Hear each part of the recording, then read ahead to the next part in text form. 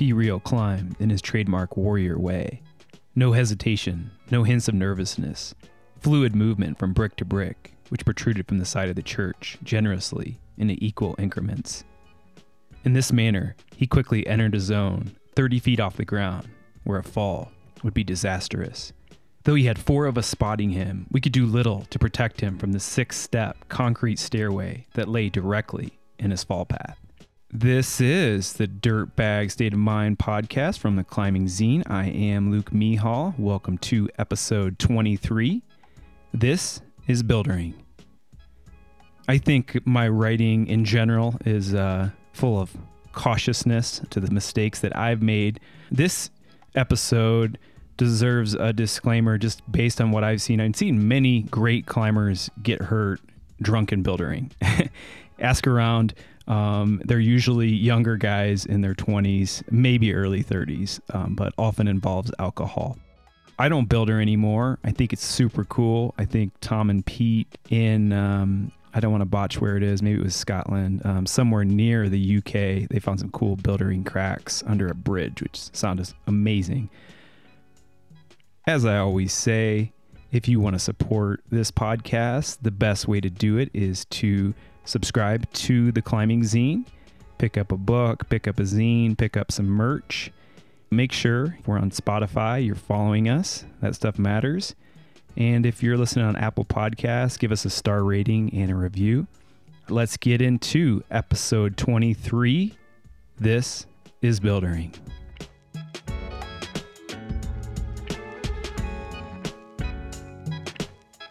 In the deep of the twilight, the night, buzzed on something, spirit, smoke, the usual, a change occurs. An athletic alchemy, different urges. Some of the chances and opportunities of the night have passed. With no possibility of getting laid, you stayed up too late to really get good sleep, some sense to experience more, and not just sit around and talk about things. Besides, the bartender is telling you to leave, stumbling out into the streets, some think, one more cigarette or a bong session, perhaps a movie, maybe the 12-pack of PBR in the fridge at home. Others think about climbing buildings. Enter the mind and body of a climber in an urban concrete jungle we call a city. Enter their heart, thumping and pumping blood, looking through their eyes, through the buildings with a desire that no one but a climber could feel. An inclination to enter a different dimension, the vertical realm, one with substantial risk. The usual risks of climbing, the consequences from falling, abuse to joints, bones, and muscles, but also the legal risks. Trespassing, the chance a cop might drive by and see you, though he would hardly think to look for someone on a building 20 feet up at 3 a.m. When most everyone has entered the dream world of sleep or other lazy activities in the horizontal, the lucky ones are, well, getting lucky. But in a town of thousands, just 2 or 3 may decide to enter the vertical. They will choose to builder. For a few years now, I've managed to stay primarily on the outside of buildering sessions, while still remaining on the inside. While I've gotten off the ground a time or two, usually I just watch, especially when the building at hand enters the zone when a fall could mean death. Just being around the excitement is enough for me. In the last few years, for many nights after the bars close, I found myself within a cipher of builders trying to climb anything they please. I don't know if Sparks builders much these days, but he did, and during a winter night in a cold town called Gunnison, Colorado, he had one of those mystical, magical moments, which involves several elements, as you'll see. Sparks is one of those climbers that people must think of when they visualize a guy in his 20s who muscles his way through a rock climb. Ripped, like the guys posing on the packages of underwear. For some reason, his climbing performance rarely matched up with his strength. Climbing requires a mental discipline, a vertical meditation that Sparks often lacked. When his mind was on an off day, he could not perform on the rock. Though his body was strong enough, often his mind would not break through to the meditative state needed for difficult climbing. But he was strong, way strong, and once in a full moon, he would be on, and great things could happen. Well, it may have been a full moon. The coyotes must have been howling, because that night, amidst the psychedelics and the beer, we were climbing everything that looked like it could be climbed. The outside of a 10-foot stucco ATM station next to the bank with an overhanging bulge near the top. A plastic horse that was a sign for a local cowboy shop, which was 12 feet off the ground, also covered in snow. There was even a route that was so difficult it hadn't seen a known repeat ascent in years on Main Street, a route climbing up the front side of the sketchiest bar in town. It was one of those nights when people were in town for the holidays. The snow was falling like it's supposed to in the mountains, maybe an inch an hour accumulating on the rooftops, streets, and sidewalks. The spirits were flowing. Christmas lights were lit, like we all were, buzzed so much at that point in the party no one could come up with a reason why we shouldn't go out. This was one of those nights. We're a group of climbers and a couple girls that like climber dudes who are along for the kicks. Climbers, especially the ones that are in their young 20s, are scruffy and rough around the edges. Many have unkept beards, pants and clothes with holes in them, a result of spending money first on gear and road tripping and second on clothing. No surprise, they also tend to be open-minded. Climbing rocks, mountains, and in this case buildings, requires a free mind that can come up with creative solutions to challenges. In addition to this, climbers must create a sense of believing, a sort of willing the body through dangerous and improbable situations. This is a positive characteristic that many climbers share. It is no surprise that climbing works as creating metaphors for life. Give climbers a little booze, and this open-mindedness can get them into trouble. Like this night, where minds were altered by some additional things, and we were climbing all over town as if the structures in town were just rocks, eyeing a building that looked climbable and giving it a go, ignoring whether it was affiliated with a bank, a church, or the government. Add some success on a couple of routes, which provided some sweet adrenaline, and there was a cocktail of chemicals running through the veins. So, after Sparks had climbed the ATM machine, had a few drinks at the bar, and walked a mile across town in 6 inches of snow, he was ready for anything. That anything Sparks was ready for led us to the entrance of the sketchiest bar in town, the Alamo, a place known for coke usage in the bathroom and a constant haze of cigarette smoke hanging over the pool tables and the patrons. Outside was a large 30-foot vertical sign that read pizza, which probably confused some tourists each year to walk into the place and find no pizza, just secondhand smoke, beer, and a handful of souls there to escape whatever it was that led them to the Mo.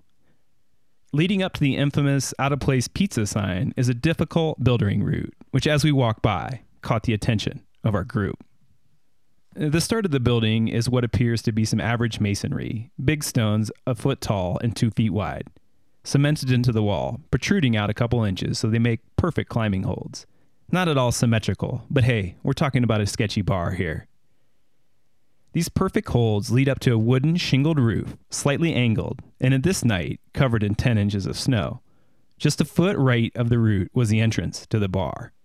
Now, 2 or 3 of us had made it to this point before Sparks and found the move too precarious and difficult to attempt. The move wasn't very dangerous, only 8 feet off the ground, so a fall would be relatively safe, especially with 5 spotters below, with their hands up, ready to protect the climber from hurting himself. Sparks was on fire, and you could see it in his eyes and feel it in the energy that surrounded him. After an unsuccessful attempt, he was about to climb back onto the bar when a bouncer poked his head out, eyes glaze over from a night of complimentary ship drinks. He looked at Sparks with one of those, "What the hell are you doing?" looks.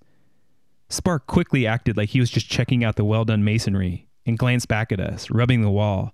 "Yeah, this is real nice, isn't it?" The drunken bouncer went inside, confused. Sparks immediately got back on the wall and in 30 seconds reached the nearly horizontal roof. This move was the crux, the most difficult buildering sequence that had been attempted all night. In a sober state, it would be very hard, and Sparks' mind may not have been able to break through and conceive the move. But fueled with the adrenaline cocktail, he didn't think, he just acted. Like a karate master, he swung his foot above his head to the right and planted it into the snow on the roof. As he dug his foot into the snow, a couple, arm in arm, stumbled out of the bar. Their expression quickly turned from intoxicated lust to amazement and terror as they looked up to see Sparks rocking his foot onto the snow-covered roof, pushing his hands down and moving on to the roof. He'd conquered the Alamo. As the snow continued to fall and the couple walked away uttering drunken babble, Sparks climbed down the ladder on the backside of the bar to receive his prize, hugs and high fives from his crowd of admirers. Conditions in the winter were far from ideal for bouldering in Gunnison. Ice and snow made climbs more difficult, and cold temperatures made it harder to grip holds with numb fingertips. But it made sense during the winter in a weird way. Climbers don't get that rush that they're dependent on as often, the rush that comes from getting scared and using the muscles of one's body to the utmost extent. I knew I was dependent on that fix as much as the guys in the Alamo were dependent on their numerous shots of Jack Daniels and the nicotine from Marlboro Reds. Hell, I'd been addicted to numerous things before I started climbing, and I knew I was hooked on the climbing buzz. That may have been some self-therapy there, because it doesn't really provide the transition I was looking for. But it brings us to the next part of the story, the summertime, where a climber in Gunnison could get that fix anytime he or she wanted to. Gunnison is surrounded by rocks. They don't call them the Rocky Mountains for nothing. In every direction, and someone was always psyched to go climbing. But there were still some of the usual reasons to builder. Not getting any lovin', and well, you were fired up from partying all night, and there was no reason to go home. This summertime buildering session occurred during the typical hours, just after the bar closed at 2:30 in the morning. The group consisted of yours truly, P. Real, B-Boy Roy, T. Drizzle, and Lucy. The stars shined bright. The moon lit up the town as much as the streetlights. The air was cool, as it often is in a mountain town at night. The streetlights lit up one side of an old church, which is the first climbing objective for the evening. I was pleased that the first building was something that had to do with religion and not the law, thinking that trespassing with the church would provide less harsh consequences than the government. From what I'd heard, nothing was off limits that summer. Banks, government buildings. Rumor had it one night these guys even climbed on the police station. So we arrived at the church, a 40-foot tall white brick building which appeared to be from the early 1900s, that narrowed as it went higher, slender at the top, with a 4-foot tall cross on the tiny roof. The first attempted climb was too hard, and it was dark, as neither the moon nor the streetlights illuminated it. The moves were big reaches for small holds on the white bricks that a fingertip pad would barely fit on. No one got too far, and I was glad, because the climb would have finished 40 feet off the ground, and a fall from up there would involve some other people in uniforms we would rather not have contact with. Emergency medical technicians. So we moved around the church, following P. Real, who was the reason behind the partying that evening, considering it was his birthday. P. Real found a route that was to his liking, with bigger bricks to hold on to, a path of least resistance to the top of the church. Examining the psyche of P. Real would reveal that he had his mind mastered to a higher level than our friend Sparks. Unlike Sparks, P. Real had a mind that was just as tuned for climbing as his body. Watching P. Real climb was like watching a master of the rock. Not necessarily all the time, for this was just his 23rd birthday. But he'd shown that he had what it took to be a successful climber. He's also a southern boy, which in Gunnison made him stand apart from nearly every other climber.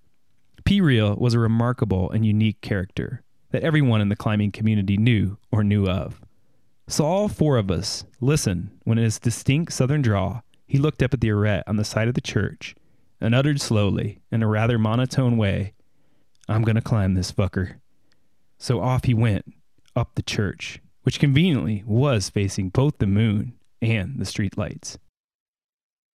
P. Real climbed in his trademark warrior way. No hesitation, no hint of nervousness, fluid movement from brick to brick. In this manner, he quickly entered a zone 30 feet off the ground where a fall would be disastrous. Though he had four of us spotting him, we could do little to protect him from a 6-step concrete stairway that lay directly in his fall path. A metal railing 8 feet long to the left of the stairs ensured that if P. Real fell, things would be bad, real bad. The stairway and railing was an emergency exit for the church patrons, but for P. Real, if he were to fall down on this, it would spell disaster and possibly a chance to meet his maker. All of us spotters, T. Drizzle, Lucy, B-Boy Roy, and yours truly, gave each other a look that we didn't need to put into words that P. Real could hear. That look that had the intensity of a normal, serious climbing situation. But this was different. It was 3 a.m, and this southern dude, 30 feet above us on the side of a church, had been drinking whiskey all night. "You got this, P. Real," Roy said, defying what he may have been thinking, but sending up necessary encouragement. "Yeah, man, looking good," T. Drizzle added. Pete Reel climbed 5 feet higher and was near the lip of the roof of the church, just below the cross, into the unknown. He had no idea what it would be like, and since none of us had climbed it, we couldn't offer any beta. As he reached up to the top of the church, a small chunk of brick falls down to the ground, hitting the rail and making a clink. Unfazed and buzzed on adrenaline, Pete Reel kept searching for a handhold. The sound of his breathing just slightly increased. A minute later, he was still in the same spot. His left hand is feeling to the top of the church for a hold. Another small chunk of brick, quarter-sized, fell down, this time landing on the grass. This prompted Lucy to speak her first word since Pete Reel left the ground, with the tone of a mother that has warned her disobeying children, one time too many. Pete Reel, you get down from there right now. A cold silence followed her words, and immediately Pete Reel started his retreat, gently climbing down the bricks, 40 feet back to the ground, back to the horizontal. Lucy gave him a motherly look. We all offered a handshake, and with that, Pete Reel had survived another birthday. Another buildering session had ended.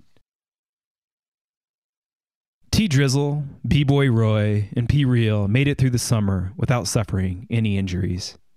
However, the more I talked about bouldering with friends, the more I heard stories where people got hurt doing it. Ironically, these were people that were the top-notch climbers who had spent countless days taking big risks on big walls and boulders, and these were their most severe injuries from bouldering. But just as STDs don't stop random drunken hookups, people will still continue to builder. There is a fire lit in the spirit of youth, an energy that some express by doing graffiti on billboards and trains, which some call art and others vandalism. Others may skateboard, putting their energy into that sport, onto the concrete, grinding a rail in a park. Some see skateboarding as trouble. Others use it to keep out of trouble. Buildering is very risky, but it also is an expression, a manifestation of energies in the twilight, buzzed, not ready for the night to end, determined to live more, to transform, to builder.